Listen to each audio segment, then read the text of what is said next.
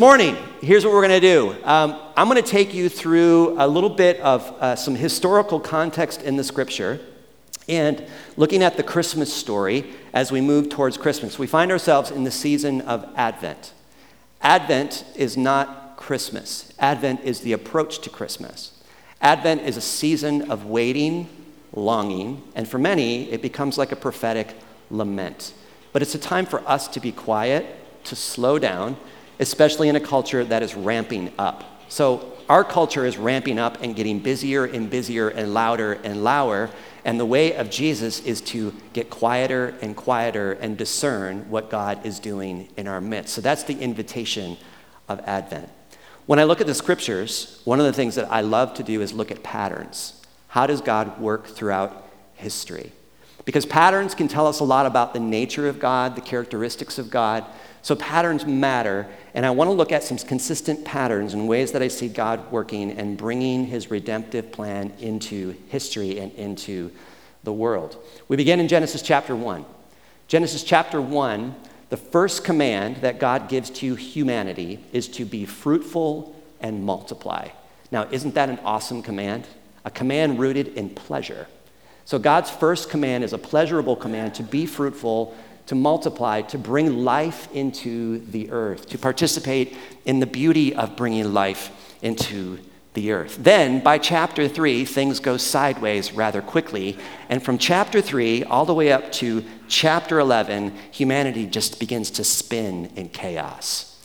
And because humanity makes a decision to go out on their own and to take matters into their own hands, humanity begins to spin in this relentless pursuit of a chaotic involvement in the world. Then, by chapter 12, God comes to a particular character named Abraham that we talked about last week. And he comes to Abraham and essentially says in chapter 12, Abraham, do you see all the chaos in the world? I want to do something about the chaos. I don't want to be a God who stands outside of it. I want to be a God that moves into the chaos, and I want to bring hope and healing into that chaos. And I'm going to do it through your family line. One of your descendants is going to be in the messianic line. So through your seed, through your family, the Messiah is eventually going to come into history and redeem the entire cosmos. So God makes this promise to Abraham and to his wife, Sarah, and then to Sarah, she's excited, and yet God closes her womb, so she can't bear children. So how is this going to work? God makes a promise, be fruitful and multiply, makes the extension to Abraham and Sarah, we're going to bring the redemptive plan through your line, and then he closes her womb and makes it seem like an impossible situation. Later on in history, he opens her womb in his own timing, and God's timing is always slow. Right? You're laughing because you know it's true. God's timing apparently is not on the same time structure as ours. So God has to intervene. God intervenes, brings the promised child through Abraham and Sarah. Later on in life, they bring Isaac into the world, and Isaac is in the line and lineage of Jesus. Now, Isaac marries a woman named Rebekah. And again, Rebekah, through this family, the promised son is going to come, but he closes Rebekah's womb. Almost seems like, what, are you playing games with us? This seems a bit like a cruel joke. So for 19 years, Rebekah's womb is closed, and the promised child, it seems like it may have stopped. Isaac then prays, cries out to God. God responds, opens her womb, and gives her twins. She gets like a double portion. So in her womb, she brings forth these beautiful boys into the world, and one of them is in the line of Jesus. So again, God commands fruitfulness, and fruitfulness happens because the promise is fulfilled, even though God has to intervene in both Sarah's life and now Rebekah's life. Jacob marries two women. One of the sons that came out into the world marries two women, which is a whole other sermon in the future that we'll have to do. That's problematic. But he marries two women, Rachel and Leah, and he loves one of them and doesn't love the other one. Now, that creates some problems in and of itself. Rachel is the one that he loves, and Rachel is barren. She can't bring children into the world. So Leah is unloved, and guess how God chooses to come into the world? Through Leah, the unloved. In fact, it says in Genesis chapter 29, when the Lord saw that Leah was hated, he opened her womb, but Rachel was barren. Again, a theme. Leah, the unloved one, Leah, the one that was on the outside, the unloved is the one that God moved towards. So what seems like an impossible situation, what seems like God is just closing one avenue off and opening up another, he enters in through the unloved woman. And it's that unloved woman that God can't seem to resist. That person who's on the outside of positions of power or influence, it seems like God can't resist that one, so he moves toward that person because he can't resist an unloved heart. He can't resist an unloved woman. Then we get to the genealogy of Jesus. If you want a fascinating read, begin in Matthew chapter 1. It's a whole lineage of how we get to the Messiah, the promised child that came into the world to redeem all things. Now, it's interesting, if you look at the lineage of Jesus, it's quite a list. There's a whole lot of mess going on in this list. For example, you have a woman in the lineage of Jesus named Rahab. Rahab is a prostitute, and she hid 2 Israelite spies and yet believed in Yahweh, Israel's God, in the Old Testament. And because of this, her and her entire family are spared when Jericho is captured, and Rahab has a place in the line and the lineage of Jesus, the Messiah. Jesus' genealogy also mentions a woman named Tamar. She's interesting. A widow who poses as a prostitute, you see a theme, and slept with her father-in-law in order to become pregnant, and produces an heir. And despite this controversy, her and her son are in the lineage of Jesus. Oh, it gets more interesting. David, he's the youngest of his brothers, the weakest, the least unlikely to succeed in a sense, based on cultural expectations of who are supposed to be in positions of power. He is selected as the king of Israel. The story gets more interesting. David then moves into life, moves into a position of power, and sees another man's wife and moves towards this woman named Bathsheba, commits adultery with her, and then has that man killed, her husband. And because of his act of adultery, he gets Bathsheba pregnant. She bears David a child. That child dies. David marries Bathsheba. They have another son, and his name is Solomon. And Solomon is a bit of a hot mess as well. In spite of all the controversy and the lack of trust and people saying, I don't know if God's way is the best way. Let's see if we can kick this thing into gear. God's plan of redemption and salvation comes into the world through all of this brokenness, chaos, and mess. Now that should give you all in the room a lot of hope. Right? A lot of hope to think this is how God works. This is his plan of redemption to redeem the entire cosmos is through imperfect, seemingly ordinary people on the outside of power and influence. And what I love about God, and one of the consistent themes that I see, is that God always makes the first move. It's up to us to respond to that move, but I think God is the one who always initiates and makes the first move. He moves towards the unloved. He moves towards those in the margins. He's not limited by our mistakes and our missteps. He moves towards those things. Because you can't take God and put God in a nice box of doctrine and say, this is how God works. We can't do that. Because God is mysterious, and he's always changing, and he's moving, and he's evolving and slipping, and all kinds of things are happening in the world, and yet somehow this God of love continues to work with humanity. And then to top it all off, he brings in his son of redemption through an unwed teenage mother. A family scandal is how God comes into the world. Now, Jesus comes into the world during a specific time in history when Herod was in a power of influence and political power. So Herod is the king, and the religious institution was filled with all sorts of power. So religion and politics had meshed together, and it had become this big mess. And then Jesus is born in the shadow of Herod's greatness and influence. So who is this Herod? We hear about this Herod in the story, in the Christmas story. And who is this person? What is his position in the story? Now, to give you a little context, Herod had built a temple during his reign, this magnificent temple. He actually constructed his own mountain and then put his temple on top of the mountain as a picture of what power and influence actually looked like. His temple, his building, covered 45 acres of land. So could have been storehouses and farms and barns and all sorts of places, but his temple was immersed in 45 acres of property. Then beyond that, there were 200 acres of palace grounds that the actual temple stood on. So you can just see how vast and huge this massive temple was. The temple itself stood 90 feet high. The higher the building, the more power there is, right? You see it when you look at any cityscape line. It's always who has the highest building.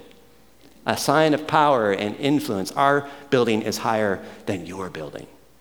So Herod builds this giant monstrosity of a building. This is what power looked like. This is what influence looks like. Now, about 3 miles outside of the Herodian temple was a little town called Bethlehem, where Jesus was born.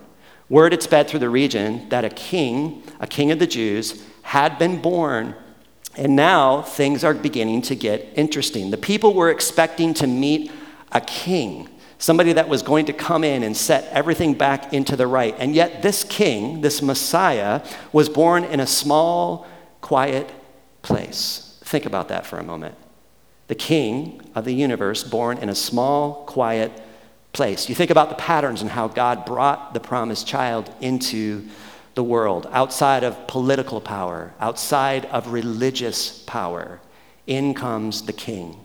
Now, Bethlehem was full of farmers and shepherds and carpenters, seemingly insignificant people that weren't of power and influence. Now, let's back up for a moment in the story and go back to Genesis.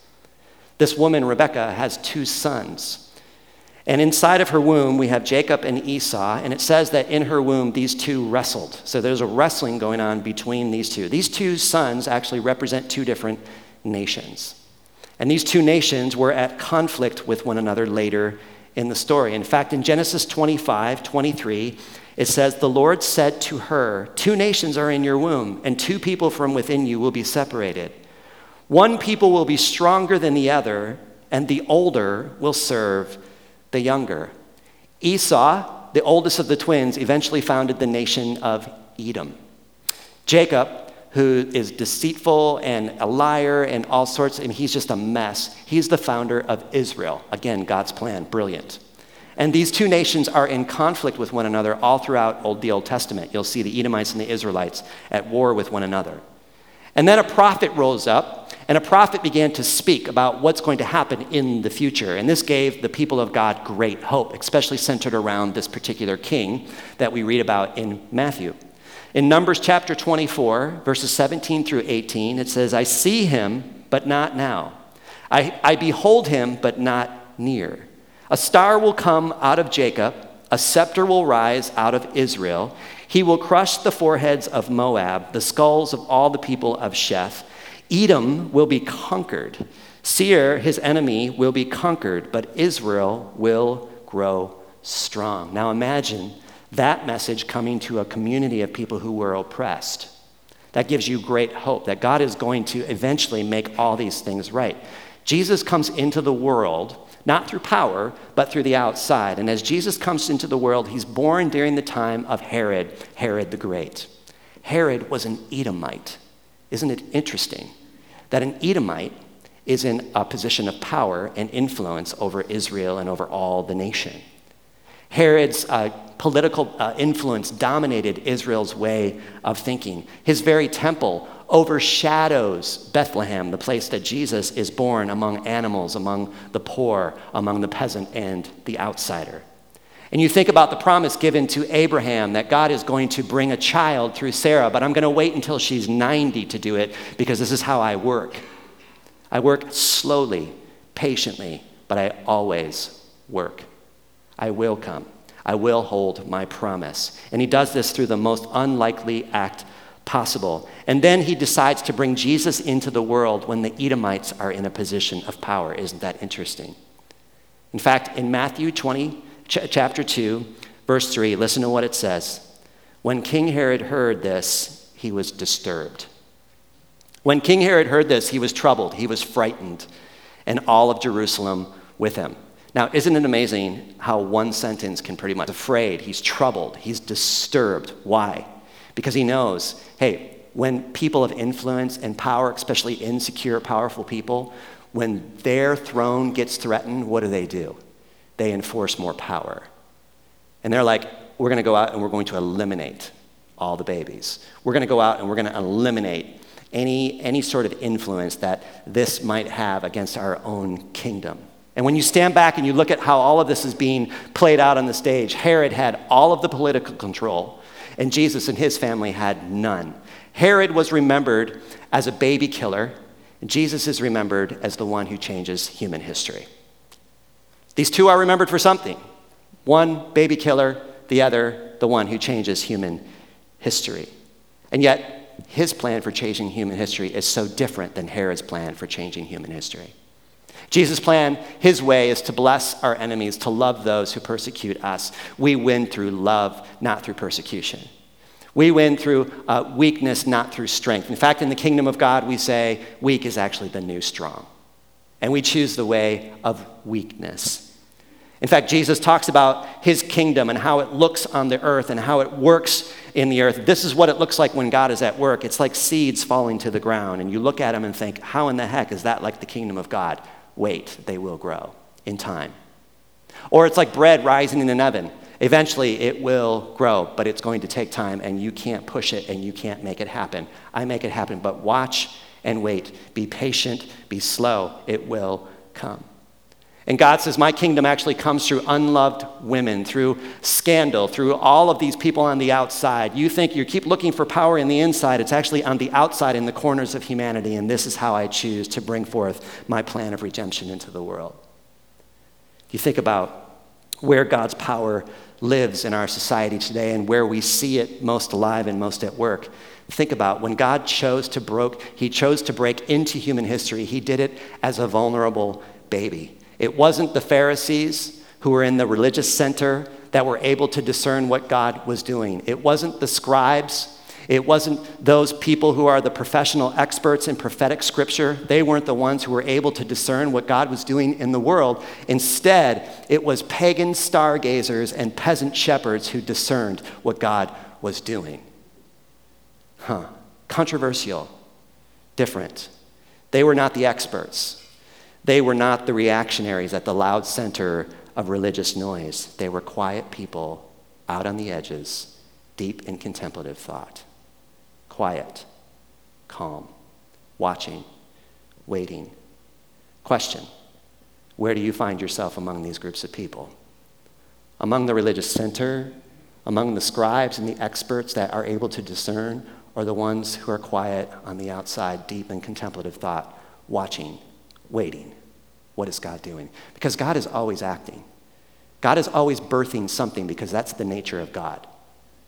God is always birthing something new, always bringing something into our lives. So if you think that God isn't at work in your life, look at the way that God has worked throughout history. He comes in time, but he's about to work in your life and in your story. Waiting for God to act is what we get to do during Advent. And actually, waiting for God to act is actually waiting for your own soul to become quiet enough and contemplative enough to discern what God is doing in the obscure and the forgotten corners. Far from the corners of influence and power, or wherever you think the action is. I was reminded this week something very important, that God not only gives birth to things all the time, and he's always at work, but we want God to act in the imperial capital of Rome, but God first acts in a stable on the edge of Bethlehem. We want God to act in Washington, D.C., but God first acts in the quiet corner of your own living room. Are we stopping long enough to pay attention to what God is doing right now in our midst? Look at history. It seems like God always works in the small corners of society, in the quiet, unassuming ways. And when Herod, who is the pinnacle of power and influence, when he built his temple, this mighty temple, he constructed his own mountain and then put the temple on top of the mountain as a sign of power and influence.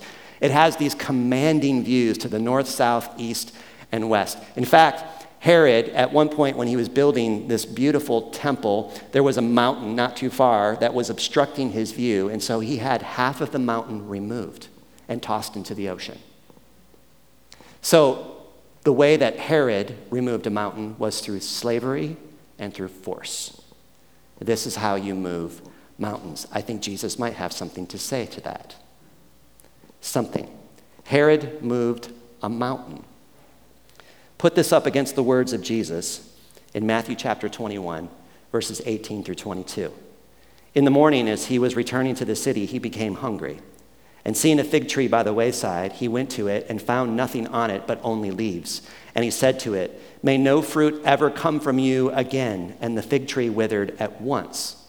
When the disciples saw it, they marveled, saying, "How did the fig tree wither at once?" And Jesus answered them, "Truly I say to you, if you have faith and do not doubt, you will not only do what has been done to this fig tree, but even if you say to this mountain, 'Be taken up and thrown into the sea,' it will happen. And whatever you ask in prayer, you will receive if you have faith." And all it takes is just a little flicker of faith, according to Jesus. Just a flicker.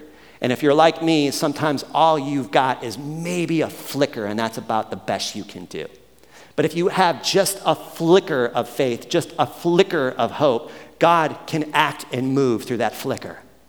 In fact, that flicker is all that is needed in order for us to participate in what God is doing in the world. But man, we want the big flame. We want the elaborate thing when God says, "I work in small, seemingly quiet spaces, far off in the corners of society. Are you paying attention?" Not through power, not through these big obstructions, not through this massive temple, but for Jesus to say, friends, with just a little flicker of faith, you can say to this mountain, "Be moved, be thrown into the ocean," and it will happen. He's laying down the gauntlet on Herod. I mean, Jesus was a bad mamma jamma. To be able to say that to Herod, right? This is what power actually looks like, and how I'm going to do it is through weakness, through love, through humility, through laying down my life for the sake of another, through washing feet, through coming and serving the peasant and the immigrant and the outsider. How I'm going to do it is I'm going to go to all the kinds of people that you say I can't go to, and I'm going to go to those people. And I'm going to touch, and I'm going to heal, and I'm going to bring the word of promise and redemption, because through my lineage, it's just a big hot mess.